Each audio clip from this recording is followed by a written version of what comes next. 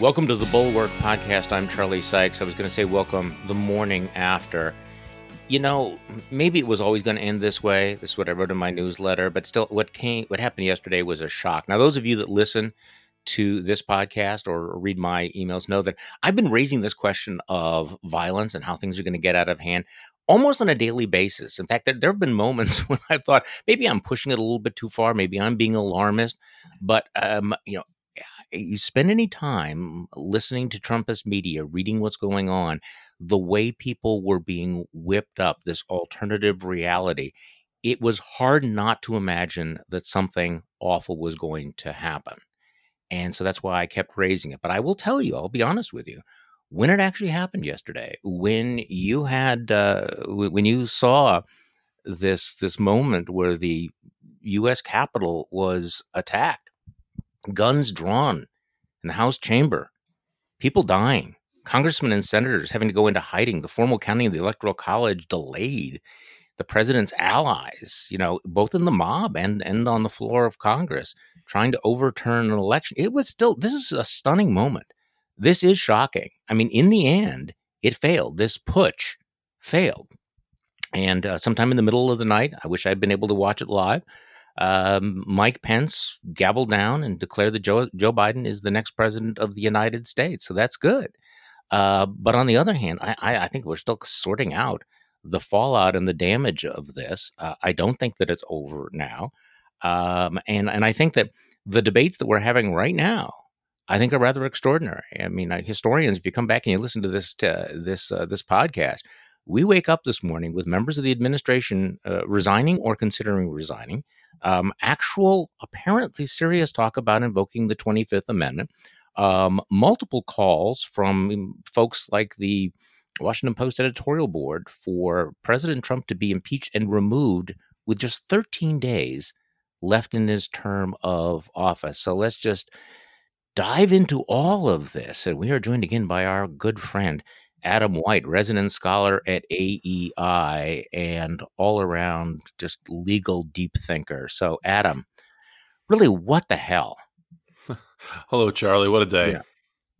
I mean, where do you want to start? I mean, there's just so many. There's so many, things to go to. I retweeted somebody who said, "Think about the moment we're in right now. That the president of the United States is deemed to be too reckless and dangerous to be on Twitter or Facebook, but he still has the nuclear codes for 2 weeks." Yeah. So, well, I want to say, first of all, based on your intro, I really do admire the Bulwark's new tagline. What did you think was going to happen? Yeah. When you guys changed that yesterday, I thought, well, of course that's right. But then I tried to think back, what did we think was going to happen? And I can't say I predicted this. I certainly didn't. This is horrific, but it's ending, I suppose, about as badly as anybody figured it might. I just want to say, I think yesterday, aside from the horrific, insurrection, and I'm sure we'll talk about that, just the scene in the Electoral College counting votes. I mean, what a breakdown of constitutional self-governance, the misuse of that process. Really, I don't know if either it was cynically misused in Congress or in good faith misused in Congress. Either way, the process of counting electoral votes showed a profound misunderstanding of constitutional self-governance by sort of sadly, senators who sort of profess the loudest to believe in the Constitution. Yeah, people like Ted Cruz and Josh Hawley. Well, I don't want to get too deep. I'm going to get to Congress in just a moment. Sure, but let's not move past the main moment. How many times have we used the word unprecedented? But it genuinely was. There's no historical parallels to the president of the United States inciting what happened yesterday, and I think people need to understand that what happened yesterday was what Donald Trump wanted to happen. He didn't want people to die necessarily, but he wanted the mob to stop the counting of the vote. He tried everything else. He went to court and he failed. He got the Department of Justice to investigate, try to gin up fraud. It failed, right? He tried to get legislatures to overturn. It failed. He tried to bully election officials into overturning the election. That failed. His last card was Mike Pence, his loyal, sycophantic, robotic, vice president. And Mike Pence told him, no, I'm not doing it. That's a rather extraordinary moment. really breaking with the president at the most important moment. And at that point, Donald Trump had only one card, which was this putsch, this coup d'etat, this send the mob in to stop Congress from being able to do its mandated constitutional duty. And so that's part of this breathtaking moment, that what happened was what Donald Trump wanted to happen. He wanted to stop the count, he wanted it to delay it. And for a while, he succeeded. This is the president of the United States. There's nothing remotely historical parallel in this country. Now, in other countries, there are, but I Yeah. mean, that's a breathtaking. That was a breathtaking, even for those of us who spent the last 4 years saying, warning about Donald Trump, saying what a bad idea it is to put a demagogue and a narcissist and a chronic liar in that Yeah. position. But I mean, this confirmed the worst fears about what Donald Trump was capable of. And watching the president's defenders, both yesterday and surely today, point to his kind of perfunctory statements about peacefulness. At one point, I think he said, "Stay peaceful," as if there wasn't already a riot on our hands. They're going to point to that. It's like I thought of it yesterday. It's like a bank robber walking into a bank and holding up a gun and pointing it at the teller and saying, "I'm not robbing you." But continuing to just point the gun until until the Oh, teller hands over all the money. We all know the robber was robbing the place.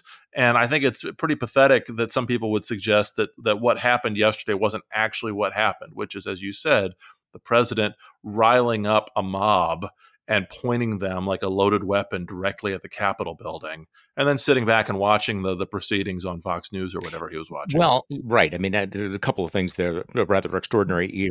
During the rally, he says, "I will be with you," implying that he was going to be marching on the Capitol with them. And of course, he didn't. He Right. incited them, and then he bailed and hid in his office and tweeted or whatever. But one of the big questions that we're going to have, and maybe it's not the most important in terms of the Constitution, but I think it's a fundamentally important question, is, how did this happen? What was the breakdown in security that allowed the Congress of the United States to be disrupted? This first time the Congress, the Capitol being breached since the War of 1812. How did this happen? Why were we not prepared for this? What was the Capitol? What was the role of the Capitol Police? And did Donald Trump actually refuse a request to mobilize support for them, the National Guard? I mean, there's Yeah. many things that he did yesterday that I think are impeachable. But that alone would be one if, in fact, knowing that the Congress of the United States was under siege, that he refused to provide them help. Yeah, this was a giant case study for terrorists or anybody else that wants to do harm to the American people. And there needs to be a full congressional investigation into this. I think anybody who spent any time in Washington, D.C. knows that if you just look around long enough, you'll see about 5, 10 different kinds of police forces walking around. There's federal police. There's all sorts of U.S. Marshals and Park Police and other groups. There's the D.C. police, the local police, the Capitol Police. And I suppose that works some of the time, but at a moment like yesterday, when what you need is a really centralized, planned out, and well organized defense, because we all knew, I mean, Trump was saying for days that January 6th was going to be a big Right. day. We all should have, the government should have been ready and on a footing. And even if Donald Trump wasn't going to put police in the way of his own mob, at least Congress and the Washington, D.C. police could have taken proactive steps. And so I think there needs to be a real investigation, first beginning with sort of Capitol security, but then radiating outward at what is the police force in Washington and how do we protect against something like this again before it happens again? Because now Exactly. this is proof of concept. It's this mob has shown that this works. And now the question is, how will other groups, either these groups or other groups, refine the concept and learn from this nightmare? Well, that's right, and you're seeing similar protests at state capitals around the country, Yeah.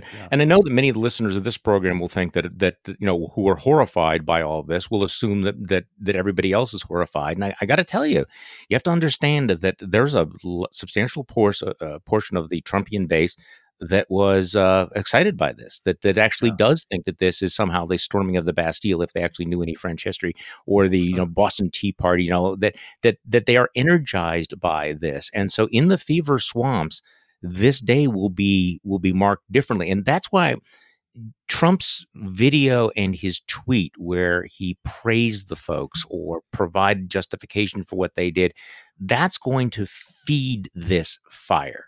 And so I have to tell you that I think that in some ways this was kind of like the last spasm, the end. But it was Yeah. also a prologue for a lot of things that are going to be happening in the future, especially if these folks really do believe that they are freedom fighters, and that they need to take back the government from people who have stolen it. Because then we've gone from protests to riots to full out insurrection, and quite frankly, that's one small step to civil war. Yeah. And I'm sorry, I don't feel that I'm overstating it right now. And let's not forget, actually, this is the real original version of this was in Michigan in Yes, May, right. right? What that President Trump was encouraging, right? He had the tweet, something along the lines of the governor of Michigan should give a little, right? These are Yeah. good people. They're angry. They want their lives back. That is, I think, the real roots of this. That we saw President Trump do this in Michigan. And I think that yesterday is just the sort of the bigger federal version of the Michigan militia uprisings that President Trump applauded then.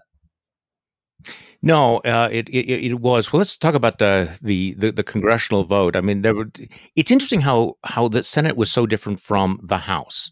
The Senate really did appear to be shaken by what happened, and one after another, senators said, "Okay, we're going to back off from this." Even Kelly Loeffler and even my Ron John, who had been waving the bloody shirt. He ended up not voting against either Arizona or Pennsylvania. So the air went out of the Senate challenge to the Electoral College. In fact, the votes were overwhelming. I mean, 93-6 on Arizona, 92-7 on Pennsylvania. So, from the point of view of history, you look back on that was a huge drubbing. That was a huge bipartisan repudiation of everything that that Donald Trump had been saying. But the House was a very different situation. You had 138 members of the House, a majority of Republicans in the House, voting to throw out the votes of Pennsylvania. And I have to tell you, Adam, about a week or so ago, I was talking with Congressman Adam Kinzinger, Republican from Illinois, and he said on the podcast here, predicted that there would be. I was asking him, will there be a few dozen people who object? How many will it be? And he said it could be 100. And I was like a gut punch, but it turned out to be much worse than that. It turned out to be 138. So you do have, kind of, a tale of two houses here. You have the senators breaking rather dramatically in many ways with Trump, but the House of Representatives under Kevin McCarthy, they're just totally all in. I mean, and they've embraced the conspiracy theories and the bullshit, and they did that. They took the vote after all of the mayhem in the Capitol, which is sort of doubles up on how stunning it is. Yeah, it's really unthinkable. The vote in the House is I think a dangerous portent for things to come and what we might see in terms of Republicans' attitude towards the Biden administration before it even gets off the ground. I have to say, as somebody, I can't say I'm a scholar of the Electoral College. I don't spend a lot of time thinking about it. I've taught a short sort of reading group on it over the last few months before the election for AEI and learned a lot. But one thing I just wish I would love to hear some of these members of Congress just explain to me what they really think Congress's job is here. I mean, I understand that maybe there's some hypothetical where Congress does need to investigate if there is sort of clear evidence that there was shenanigans in a state. I can accept that sort of far-fetched possibility, but for something here where it's pretty clear that there was no fraud, and even if there's questions about what a state legislature did versus a governor versus courts, to say that Congress should act sort of in this very brief period of after the votes come from the states and before the inauguration, should act as this tribunal that's investigating all of these things. It just makes absolutely no sense. I think it shows. I mean, you and I have talked about this in previous episodes of the podcast. I think the greatest constitutional crisis we face in our time is just the utter lack of self-restraint by anybody in government. They like wielding power. They don't really understand duty or restraint or any kind of civic virtue. And what we saw throughout this process is exactly that. These members of Congress acting as though they have these immense powers, but without any real duty to just seeing the smooth ordering, smoothly ordered functioning of government. They act like they can just blow things up without actually taking stock of what kind of implicit restraints might be on their office. And I think Yeah. it's extremely depressing. It was a sad day. I mean, it was. Sometimes people will write me and say, Charlie, you seem very calm given everything that's going on. And I have to tell you that was a veneer yesterday, to the extent that there was any veneer, because I spent most of yesterday in sort of a state of incandescent rage. But as the day wore on, it was just sad. It was just sad watching, you know, how how profound this sort of loss of tradition, respect, all of that, and watching these guys go in there and, thinking, that they're somehow reenacting the American Revolution. It was profoundly depressing. And Yeah. I do think that, we keep talking about, there's, the people who say, well, this won't work, so we shouldn't worry about it, get a grip and all of this sort of thing. But the long-term damage that we're seeing is profound, and we've moved from the unthinkable to the thinkable at a much faster rate. So let me ask you a question, Adam, that we Mhm. asked on our live stream. We did a special Bulwark, excuse me, Bulwark Plus emergency live stream for January 6th. And the first question that Jonathan Last asked us all was, does this change anything? What do you think? Does what happened yesterday change anything? I think it does. It changes a few things, and maybe the first and most important one I think is the stance that the Biden administration should have towards what happened during the Trump years. I've long believed that one of the most important things President Biden could do is to close the book on what happened, not through recriminations and investigations, but by sort of declaring Trump guilty and then pardoning him. I wrote a piece for the Bulwark when the Bulwark was still pretty new called "There Will Be Blood," and I warned Yeah, about the yeah. never-ending cycle of recriminations.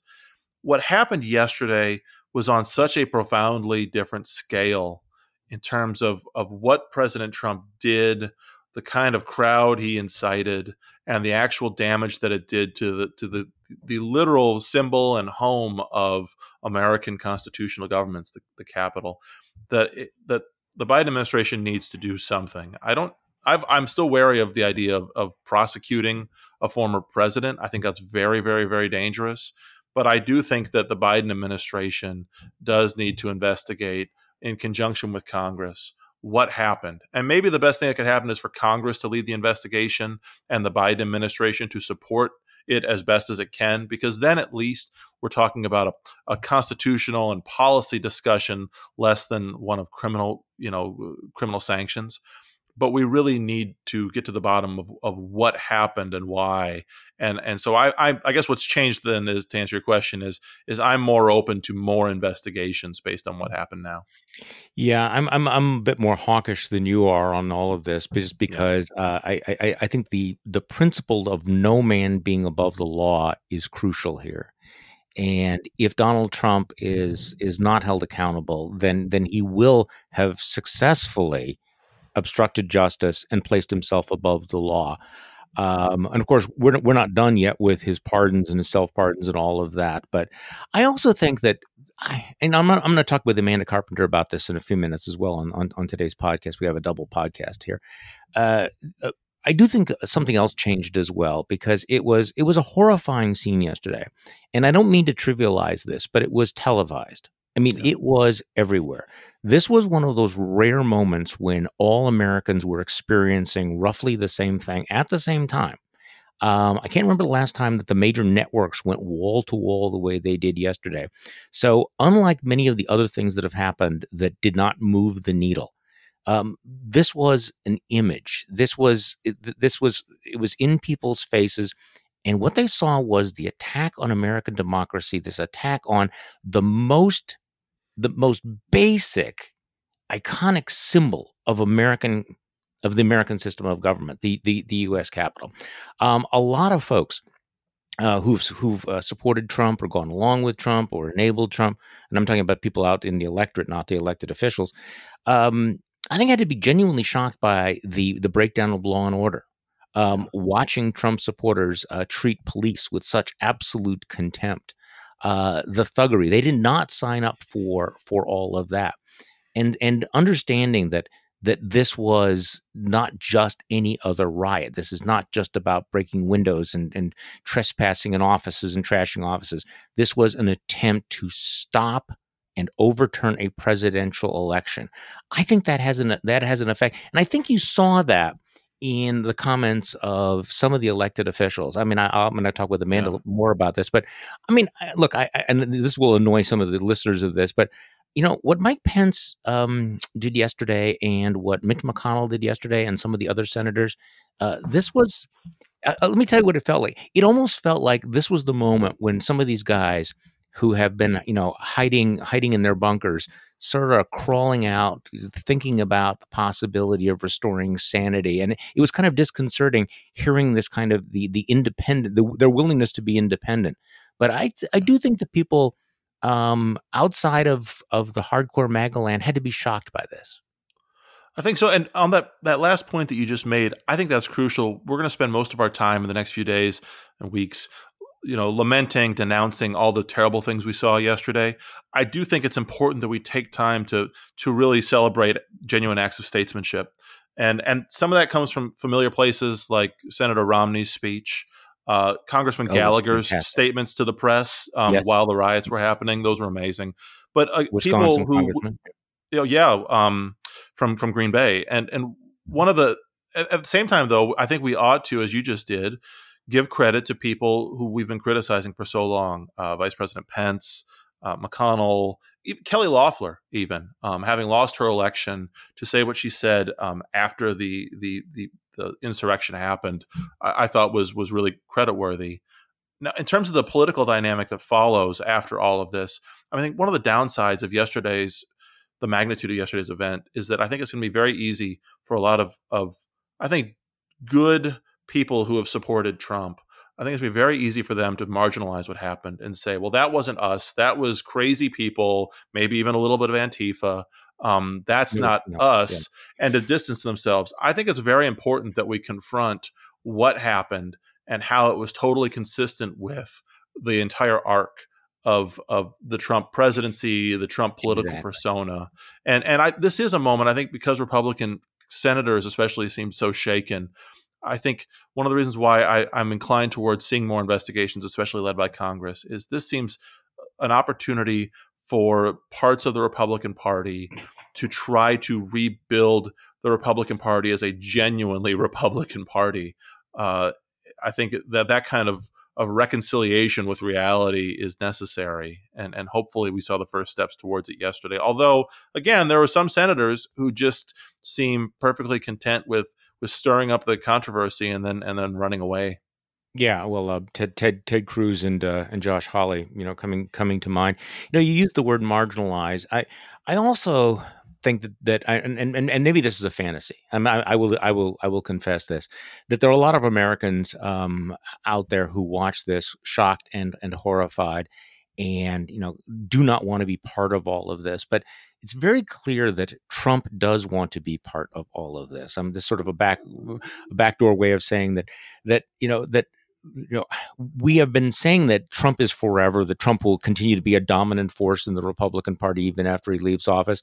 But I am really starting to wonder whether or not when he leaves office, especially the way he is leaving, completely disgraced the way he is, that he will be increasingly marginalized, or will increasingly self marginalize himself by linking himself tighter and tighter and tighter to the most extreme elements of the fever swamp. And you're already seeing this. The fact that he's hanging around, with folks like Lynn Wood and Rudy Giuliani and Jenna Ellis. I mean, let's face it. He's gone all in with the crackpots, and I think that you saw yesterday the sort of growing gap between the grown-ups in the party, including people who have been with him all along, who've been his fluffers and his enablers, and who just are just not willing to go that crazy. They're not willing to go with the full crazy. So if Donald Trump goes full crazy, I'm not sure that he's going to be the power in the party that a lot of people had simply assumed. Let's hope. I think JVL gets it right when he says as he so often says, that the problem isn't always the leaders so much as voters. And as long as there's a critical mass of people who are willing to vote Republican, but who really just like the Trump stuff, that's going to have a weird gravitational pull on the rest of the party. And I think the challenge, again, the challenge of statesmanship is resisting that, even when it comes at a cost to your electoral prospects, and trying to bring the party in a better direction. And Yeah. we'll see how that plays out. I suppose it's 2 weeks before the inauguration is probably an easy time for Lindsey Graham and others to say, okay, I'm out. Or I think this morning Mick Mulvaney announced he's Oh leaving the yeah. administration. He's been an ambassador to Northern Ireland or something. And he says he's out. Well, it's 10 days before the inauguration. I guess that's easy. It'll be interesting to see what happens a year from now as things start moving towards the next presidential campaign and Donald Trump is pretending like he's going to run for president again. It'll be interesting to see how the sort of concentric circles of Trumpism, from Trump outwards through very Trumpy congressmen out to sort of Trump friendly congressmen and then out to the rest, how each of those circles reacts Yeah, to what Trump is exactly. doing. No, I think that's a very good image. These concentric circles. We're going to talk about that again a little bit later on the podcast. So now that I have you on here, though, Adam, in the few minutes that we have Sure. together, one of the other big stories yesterday, and this, this is part of the problem of the Trump era, that there are these huge stories that suddenly are overshadowed. I mean, the whole Georgia election, and we haven't even talked about that. The impact that had on the Republicans. But the day after the Republicans lose control of the Senate, Democrats will be able to have it. It'll be 50-50 with Kamala Harris breaking the tie vote, which means that the Democrats will control Congress. I mean, control the Senate. Joe Biden finally got around to picking his attorney general, and I think this is a fascinating choice. I have to admit, I am just really, I just think it's rather remarkable that Joe Biden has picked Judge Merrick Garland, who had been Mm-hmm. named to the Supreme Court by Barack Obama and famously never got a hearing, never got a vote under Mitch McConnell. Merrick Garland is considered kind of a centrist judge, highly respected. So give me your take on this choice to pick someone like this as opposed to a more ideological, a more aggressive, more political attorney general. I think it's a really great choice, and I think it's a reassuring choice. Now, in terms of you mentioned the timing, Biden finally got around to it. I don't think it's a coincidence that he made this pick after Georgia was decided, because Garland leaving the D.C. circuit would open up a seat that Correct. Biden might not be able to fill unless he had the Senate, and so perhaps Biden was keeping this one just in his pocket, waiting to see what happened with Georgia. But I think Garland I keep talking about statesmanship. It's a statesman-like pick. He's not a partisan warrior. He's a well-respected judge. Before he was a judge, he was a prosecutor, and I'll get back to that in just a second. But I think it's the kind of choice that shows that Biden is serious about taking down the political pressure around the Justice Department and wanting to rebuild some of the confidence that the public has about the Justice Department. But I'll say one last thing about Garland. He has said often that the most important moment of his career was his work as the federal prosecutor for the Oklahoma City bombing case. Hmm. And what a sort of sick coincidence that the Garland nomination happens on the same day that we have, I suppose, the event that comes closest to the attack on the Oklahoma City federal building, the domestic attack on the U.S. Capitol. And so there's a perverse coincidence there. But I do think it's sort of, as we were saying before, if the task of the Biden administration is to do a serious, credible look back at what happened, both from the terms of logistics of policing to just the broader questions about the administration, Merrick Garland might be the best possible person among the contenders to have that job.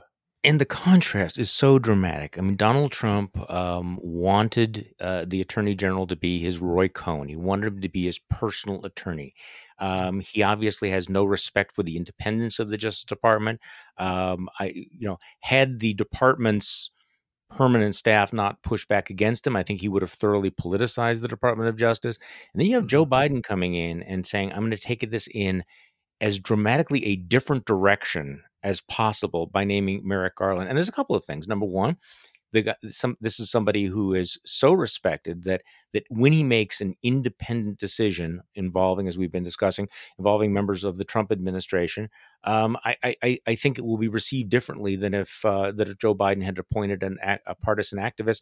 And this also applies to the handling of any investigation of Hunter Biden. I mean, Mhm. this is the other thing that, there's got to be a real temptation on the part of somebody, if you know that members of your family are being investigated, to find some way to protect yourself. I don't think anybody thinks that Merrick Garland is going to, pull his punches, even if it involves Hunter Biden. I mean, so again, this is 180-degree. It feels different direction from where we are now. That's a great point. And one last thing about Garland is this might be, I suppose, his last job in public service. He's Sure. not somebody who's looking for his next job, who thinks that becoming a attorney general might be a springboard to a political campaign or a Supreme Court seat or something. Garland knows that all that's behind him, and so he can just work on restoring faith in the Justice Department. Now, then again, that's what I had hoped of Barr when he was picked, and I probably am one of the most Barr sympathetic people in the Bulwark orbit, but even I have my limits, and even I can say that was a total failure, and Barr often made a bad situation worse, profoundly worse. But I'm hopeful that the dynamic will work out for Garland, and that he'll just take this job as an end in and of itself, and just try to do the best possible job of leading the Justice Department that he can. I was impressed. I was surprised by the choice. I thought it would go to Sally Yates or somebody else, and I'm really impressed by the choice. Yeah, no, it came as I think a surprise to a lot of folks. Adam Wine, thank you so much for joining me. I appreciate it very much. Thanks, Charlie. And our Bulwark podcast coverage of this remarkable week continues. We're joined by the Bulwark's own Amanda Carpenter, our political columnist. Good morning, the morning after, Amanda. Hey, Charlie.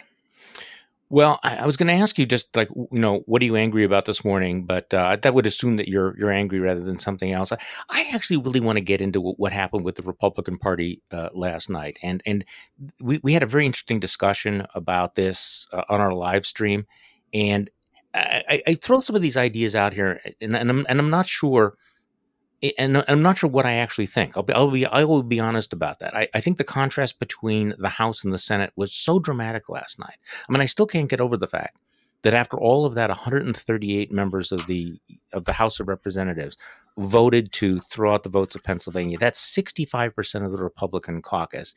And the contrast over in the Senate, where the challenges were they were just hammered down. We were playing that sort of over-under game, and I was thinking 80, 85 votes against the Trump coup.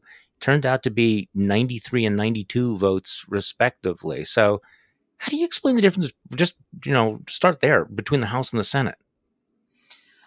Well, the Senate has fewer members, and there's less room for people to hide. I mean, that's just a basic difference between the House and the Senate. But they seemed more shook. They did seem shook. But there was more focus on every individual in the Senate, is what I'm saying. Mm-hmm. So when the House guys stand up, I mean, even yesterday, when there was almost a brawl, I couldn't quite place the names and the faces of all the people in the chamber. Connor Lamb was speaking, Democrat from Pennsylvania, who's been on this podcast. Yep, I knew him, but the guy coming at him, I don't know. Like, it took me, who is that, and who's standing behind him, and what are the dynamics here? But in the Senate, you know every face, you know every name, and I'm not giving Mitch McConnell any points for his long overdue speech yesterday. But when he stands up, people do listen with more attention.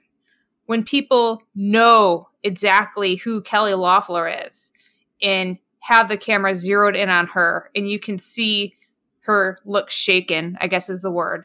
When you see Mitt Romney with fury in his eyes. That was something. You know what that means. Yeah. And so I think it's a matter of public scrutiny. And it's why we have to pay particular attention to every member who engaged in these incitements to the mob. So, I'm not going to say that Mitch McConnell has redeemed himself in any way whatsoever. That I am not going there. However, it was remarkable that after all of this, after 4 years of this lockstep loyalty, both Mike Pence and Mitch McConnell, and even the chief fluffer of the United States Senate, Lindsey Graham, broke with him.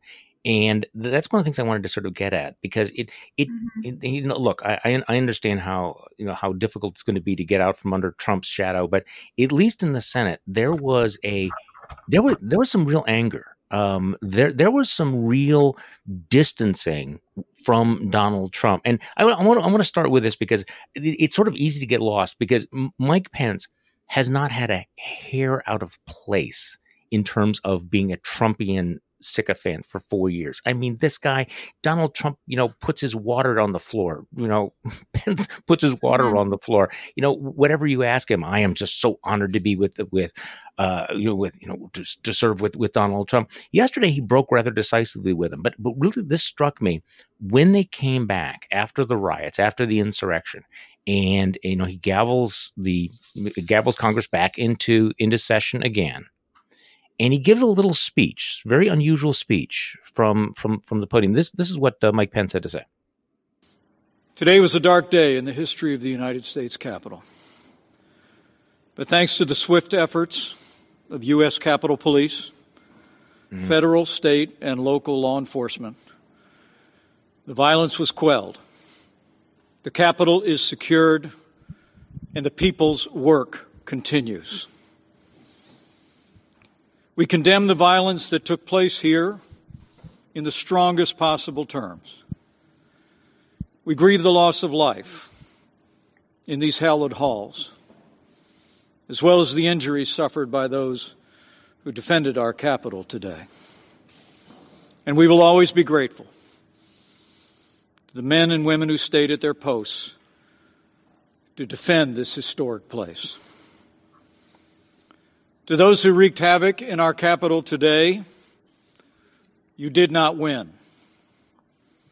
Violence never wins. Freedom wins. And this is still the people's house. You know what's interesting to me about that, Amanda? He didn't mention Donald Trump once. He didn't mention Trump, and he sounded angry, and his tone was very different than Trump. And we're getting these reports that, obviously Donald Trump he's dead to Donald Trump. Trump is feeling completely betrayed. But and I sort of had this image as I was listening to Pence, that Trump sitting, in the residence going, that son of a bitch. He's posturing, about all of this. So that was a moment that we need to acknowledge. So you can dump on Pence now, but you knew that was coming. No. But again, understand that this was remarkable. You didn't know how Pence was going to handle it. He did the right thing earlier in the day after, having been a sycophant for all these years. But then when he came back, the tone that he set about the insurrection is, you put that side by side with Trump's video and his tweets, these guys are headed in different directions, at least on that. Yeah. And I do have to say from the outset, that was a very difficult speech to listen to, because Mike Pence stood by his side after Trump said I should shoot people in the middle of Fifth Avenue, Proud Boys, stand back, stand ready, all the rest. Yep. Right. So I'm glad you played it, because I didn't listen to it the first time. I tuned him out. Couldn't take it. That said, why is this happening? And you are right. It is remarkable. There is something happening here. And I think it's directly related to what we saw happen in Georgia, where officials like Governor Kemp, Brad Raffensperger, Gabe Sterling came out and opposed what the president was doing. And I think the key to this has to do with direct responsibility and public scrutiny of their individual actions. Because, like I said earlier, a lot of people have been able to hide out on these questions. But when the nexus of legal responsibility falls directly into their laps, as it did with the Georgia officials, as it did with Mitch McConnell, as it did with Mike Pence yesterday, that's where you see people finally finally make the choice, and it's out of self-preservation, Charlie. Mm-hmm. It's out of self-preservation. And, I guess I'll take it. But God, how I wish it didn't have to come to that. No, I mean, and the bar was very, very low yesterday. I mean, simply standing up for the Constitution, doing the right thing doesn't make you an American hero. But, that's what I wrote in my newsletter this morning. I mean, it just doesn't make up for their years of collaboration or their betrayal of principles or basic decency. But it almost did feel, and I'm not just talking about Pence, but that some of these Republicans were actually trying to crawl out from under the debris of Trumpism and trying to return to a little bit of sanity. I mean, I haven't heard Republicans talk like this in a while. Liz Cheney, who's the number 3 member of the House leadership, she tweeted out, "We just had a violent mob assault the Capitol in an attempt to prevent those from carrying out our constitutional duty. There's no question that the president formed the mob. The president incited the mob. The president addressed the mob. He lit the flame." I mean, even a few weeks ago, you wouldn't have expected that kind of direct attack on the president, that kind of characterization from a high-ranking Republican. Now, it is Liz Cheney, and she's broken in the past. And, of course, the bad news is that Kevin McCarthy and Steve Scalise, voted to, went along with the Trump conspiracy bullshit. But that was rather forceful of Liz Cheney. Yeah, that was good to see. I mean, it's just weird. It's the lowest bar, but yet it's good to see it, and it is reassuring. But here's where I think the key is. Once we lay down these markers, we have to mutually agree with the people who openly admit this was a violent assault egged on by the president, that there's no going back, right? There's no going back to this. The officials who were responsible for enabling this can't be in positions of power again. Mm-hmm. Right. They just, we have to get there. It's not today. It's not tomorrow. But these people have proven themselves uniquely unfit for office. Okay, so Amanda, while we're talking, the former Attorney General Bill Barr, certainly in the top 5 of Trump enablers and loyalists, tweeted out something I think a little bit remarkable. You have the tweet in front of you because I don't have it. Yes, I do. So this just came through. Former Attorney General Bill Barr says Donald Trump's conduct as a violent mob of supporters who stormed the U.S. Capitol was, quote, a betrayal of his office and supporters. Whoa. In a statement to the AP, Barr said that, quote, orchestrating a mob to pressure Congress is inexcusable, end quote. Okay, I did not have that on my card, Bill Barr issuing that statement. Did you see what James Mattis said, the former Secretary of Defense, who's been really, really reluctant to criticize Trump? He was also very forceful. This is what Mattis said. His use of the presidency to destroy trust in our election and to poison our respect for fellow citizens has been enabled by pseudo-political leaders whose names will live in infamy as profiles in cowardice. I actually had to Google this to make sure this was actually him because it seems so strong. Our Constitution and our Republic will overcome this stain, and we the people will come together again in our never-ending effort to form a more perfect union, while Mr. Trump will deservedly be left a man without a country. Amanda, what is happening? What's happening? Well, these are good things. These are good things. I guess I want to know, what does it mean? What does it mean when Bill Barr says Donald Trump betrayed his office and orchestrated a mob? What does that mean functionally? Does that mean we will never support him again? Does it mean we are ready to think about impeachment, 25th Amendment? I mean, because once his attorney general says he participated in a betrayal of his office, I think that should participate some action.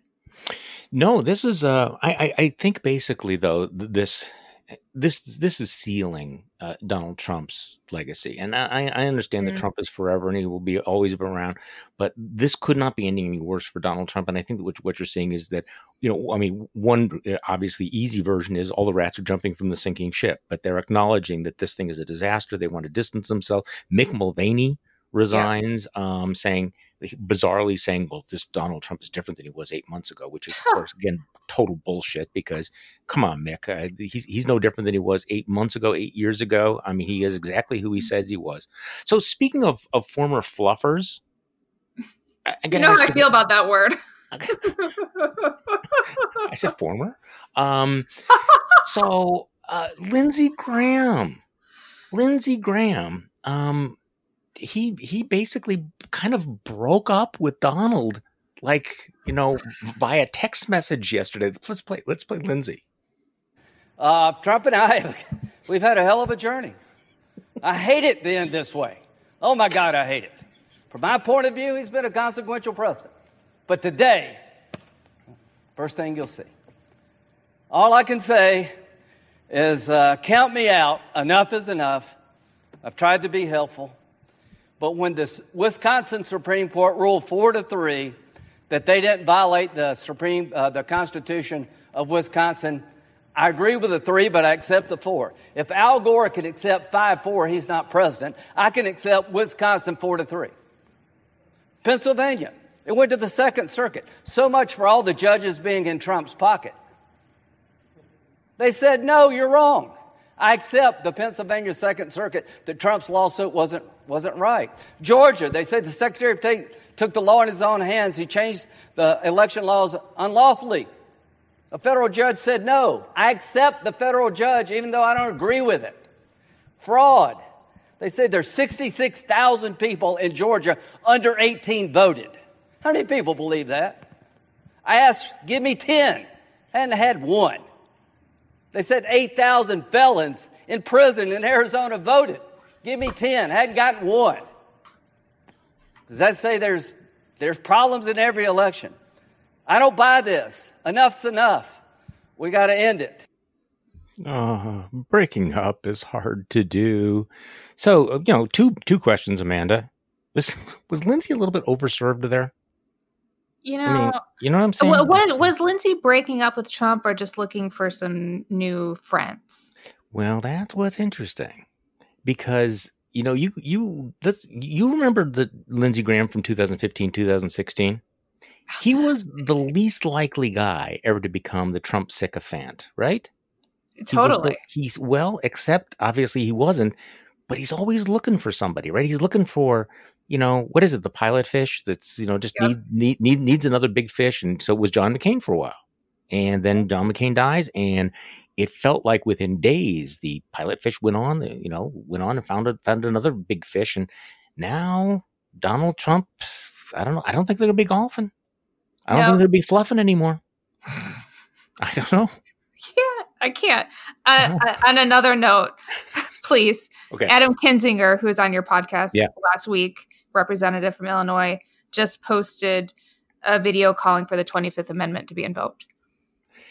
This is not likely to happen. I mean, I actually was tweeting about this in my incandescent rage yesterday that, look, this is it. This is it. This man needs to be impeached, removed. If Congress won't do it, which they're not going to do it, then they need to invoke the 25th Amendment.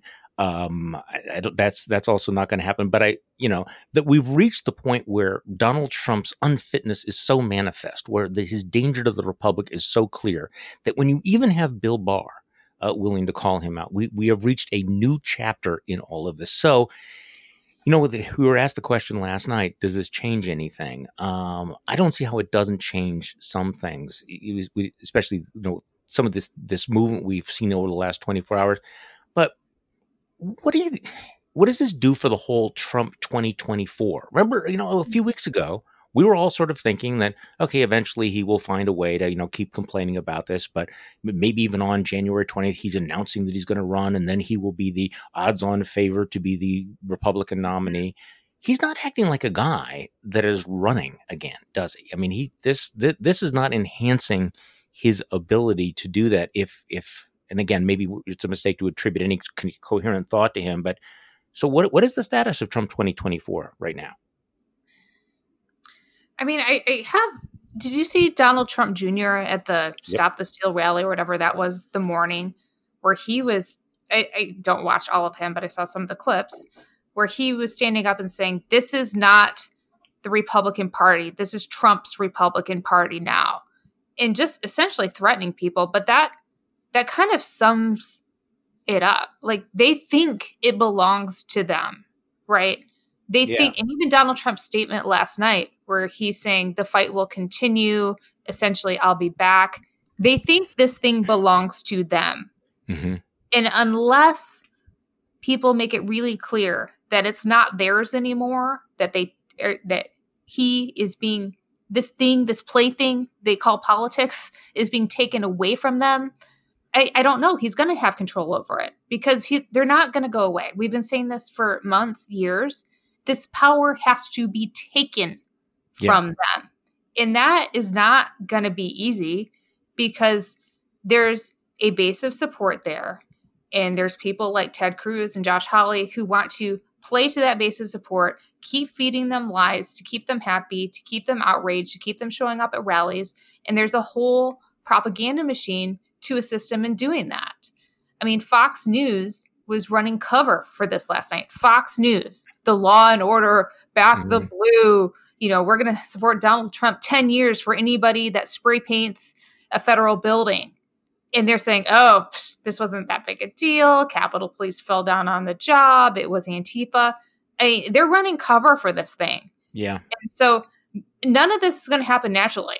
Like, you have to fight for this thing. You have to fight to take the power away from these people. And I'm not saying go out into the streets. Just, we have laws and rules and order. And as conservatives, we will work through that. But this is a contest of ideas. And I think their ideals showed they failed yesterday in spectacular fashion.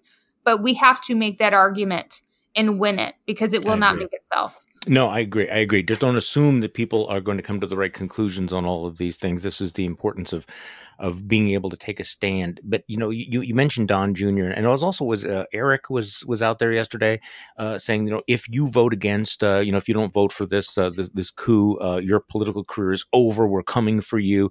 And the belief is that a Donald Trump endorsement against you in a primary, and he's been doing this for the last several weeks, threatening various U.S. senators, Republican U.S. senators, with primary challenges. And last night, this was the other thing that happened. I mean, obviously, none of them seemed particularly worried about that. None of the people that he targeted actually went along and voted with him. I mean, when you have a vote of 93-6, 92-7. Obviously, that threat is not taken as seriously as Donald Trump thought. Donald Trump thought he was pointing a loaded gun at these guys, and they went, "We're going to call your bluff on this," and that was significant. Yeah, but this is on. I mean, yes. I'm not praising anyone. I'm just trying to figure out what's happening here. Yeah. Okay. Let's go here because this is what it makes me think of. So I work for Ted Cruz, who part of the Sedition 6. I also work with Chip Roy, who is his chief of staff, who was leading the sort of fight against this madness in the House, who forced a vote on the question of whether congressional members who won elections in the states Trump lost should be seated or not. Putting that question, it passed unanimously, right? That they all should be seating, proving the lie that these elections were stolen or some funny business went on. Right. And so, Chip took a very righteous, brave stand there, did good work. He didn't just say the words and go away. He made speeches. He forced votes. Excellent. Clever. Yeah. Excellent. And then on the other hand, where he can, go along with Trump on the open up America sort of anti-mask stuff, he's there too. Without, so on fundamental questions of whether the coronavirus is a hoax and all this, there's other stuff going on. I'm happy people can get the big questions right, but those aren't the only ones. No, you're right. I also have to ask you about in the time we have left about Georgia, because you were an early adopter of the Kelly Loeffler being one of the most deplorable human beings ever to serve in the United States Senate caucus, weren't you? So sweet of you to remember. I do remember that. So obviously you were watching that very carefully. And now I've admitted publicly, so I'll say it again. I was really surprised that the Democrats won. I simply thought that it was the conventional wisdom that Republicans tend to do better in these runoff elections. I thought it was true. I know that the Democrats had flawed candidates. So give me your take on the significance of Georgia and the defeat of Purdue and Loeffler. This is an extraordinary story that shouldn't get lost. The fact that Georgia, I mean, after one term of Donald Trump, state of Georgia has 2 Democratic senators. The state of Arizona has 2 Democratic senators. This is a consequential development. Yeah. Well, the big thing going on yesterday morning before the riots broke out was the blame game happening in Washington over who is at fault for losing these seats, right? Donald Trump lost the state of Georgia. And then, a lot of the people aligned with Mitch McConnell were essentially just trying to blame Trump, which Trump has a lot to do with that. I have no doubt. Both of them, essentially duct taped themselves to Trump and ran, especially Loeffler, as a 100% Trump loyalist. But then look at all the people who were backing her in doing exactly that. Mitch McConnell did the right thing yesterday, but his NRSC spent, I can't even remember how much money trying to protect her seat. I mean, all the money that was, and she self-funded, I think $23 million. Her husband donated like millions of dollars to her super PACs. And the entire Senate establishment was aligned behind this woman who styled herself as Attila the Hun, who campaigned with QAnon for Congress, Marjorie Taylor Greene, and, took selfies with the militia. Right? That's what she was doing. And then they want to say, oh, Donald Trump is the reason you lost. All that money went to the race, and that's the best advice they could give her. I mean, put aside the fact she's a complete automaton who apparently doesn't have an original thought in her mind and will just do whatever people tell her.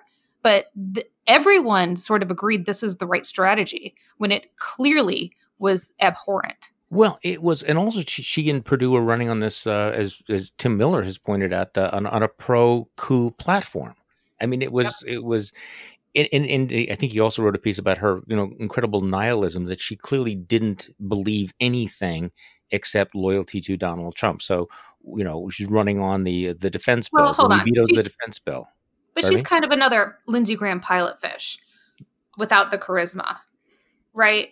She got appointed by Governor Kemp. She got on the political scene because she donated a ton of money to Mitt Romney. She just does whatever people tell her. I mean, wherever I can go for power, I'm going to take that ride. That's how I see her. An empty, craven, power-hungry monster with a blonde wig. So you two are not close. Well, I'd have to meet her to be close to her. So no, she I will never meet her.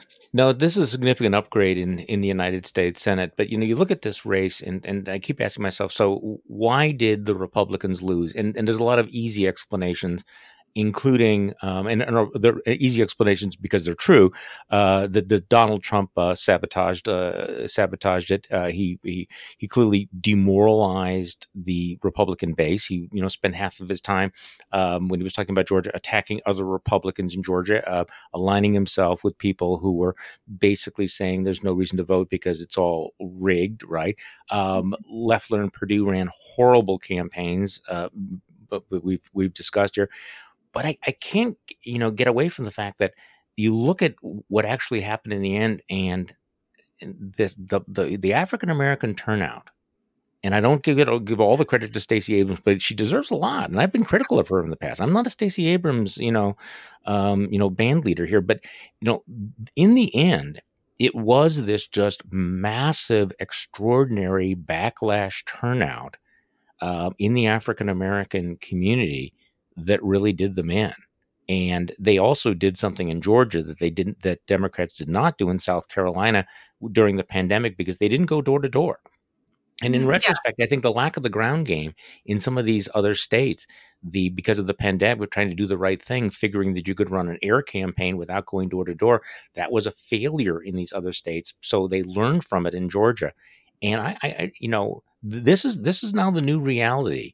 That if you can get some of these, if you can get Democrats to turn out in those kinds of numbers, then you can flip an awful lot of states.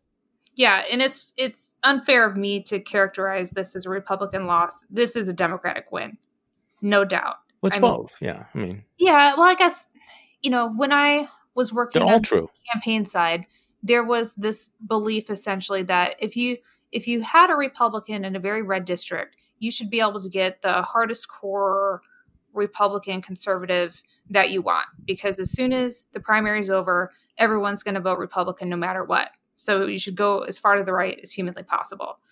I never could have predicted that would turn out with Attila the Hun wannabes, but that's essentially what happened. I mean, that arrogance that you can go as far to the right as you want.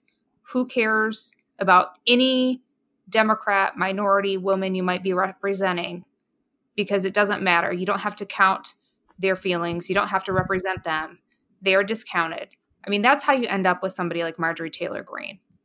That's the logical end of these gerrymandered districts, and this mentality that you only have to represent the highly motivated Republican primary voters, outrage them and turn them out and call it good. I mean, that's essentially the Trump campaign strategy.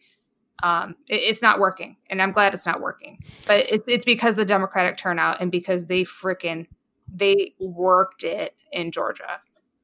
Well, you mentioned Marjorie Taylor Greene, and I'm hoping that the media slash political world will make Marjorie Taylor Greene and Lauren Bobbitt and that guy that beat Denver Riggleman and Madison Cawthorn. I will hope that they make them the face of the Republican Party in the way that the Squad became the face of the Democratic Party. I mean, if AOC is the representative of what the Democratic Party stands for and that Squad, why not have the same sort of focus on, the 4 or 5 or 6 or 7 or whatever, the QAnon caucus, which, by the way, the QAnon caucus is rather impressive in its size. Yeah, I mean, I that would require a concerted effort by Democratic media savvy figures to label them and campaign against them relentlessly on a level that Fox News does to AOC every day, which I just don't think that's something the Democrats are comfortable with. That certainly won't happen from the likes of Joe Biden, and it probably shouldn't. I am not disagreeing with you at all. But I don't know who would do that, because the Squad and the demonization of AOC is a media creation. It is totally a media creation, and I'm guessing that it's not going to happen. But it's a thought that okay. So Amanda Carpenter, what else are you thinking about these days? What are you watching? What am I watching? I'd like to watch a comedy on Netflix again and not stay up all night seeing if we're going to. Wait, you had a tweet, and see, I got up, I have to admit, because I had to do my newsletter, and I was kind of worried about it because there's just so much to absorb. So I was up at like 5 a.m, and I saw a tweet from you, and it was like 26 minutes before that saying that maybe you should make yourself a cup of coffee since you weren't. Did you actually get to bed last night? Well, I was slated for overnight coverage from 3 to 5 a.m. with CNN. So I did sort of close my eyes, and I had the news on my Sirius XM app on my phone, and I was kind of in and out of it from like 11:30 to 1. So yeah, then I was pretty much up, but I did fall back asleep. My husband got the kids up and breakfast and doing their school stuff, and I did sleep actually from 6 to 9. So yeah, I'm okay. Okay, so see, you're a much better person than I am, because if I ever get a request for, hey, would you be available to do our overnight coverage from 3 to 5, I would say no. I'm sorry. Yeah. No, I have other plans. I'm sorry. I have previous engagements to be completely asleep. Are you nuts? Well, it was cool because I did get to see the second, that Joe Biden reached 270 as you it happened. Saw that. Yeah. So I was happy I stayed up. That was important. And it did feel good to see Congress come back the same day. That was important. It wasn't assuredly going to happen. While it's all happening, I was like, man, just go to the alternate location, get this done, get it done. Yeah. But it was meaningful. It was kind of dramatic. What was it, about like 3:30 or so in the morning that they gabbled Joe Biden is? Let me check, because I posted something the second, and maybe 3:33. I don't know. It did occur to me, and of course I went to bed much before you did, though, that the events of yesterday, because of the way they played out with the riot, and then coming back, and they made it very clear that they were going to come back. This was a moment of defiance. And, you heard that from Pence, you heard it from Pelosi, you heard it from Chuck Schumer, you heard it from Mitch McConnell, that they were going to do this. That what it did in retrospect is it made Joe Biden's victory. Joe Biden is elected again, wins again in a more dramatic fashion than he ever could have done if it weren't for Donald Trump. So Donald Trump has managed to stage manage this in such a way that he loses over and over and over again, and loses in a more dramatic way each time. Yeah. And I just checked the timestamp. It was 3:32 a.m., the moment that Vermont put him over 270 electoral votes. So that's a long day. That is a very, very long day. And I'm guessing you may have a nap in your future. So Amanda Carpenter, thank you so much for joining me on the podcast. I appreciate it very much. Thank you. And thank you all for listening to today's Bulwark podcast. I'm Charlie Sykes. We will be back tomorrow, and we will do this all over again.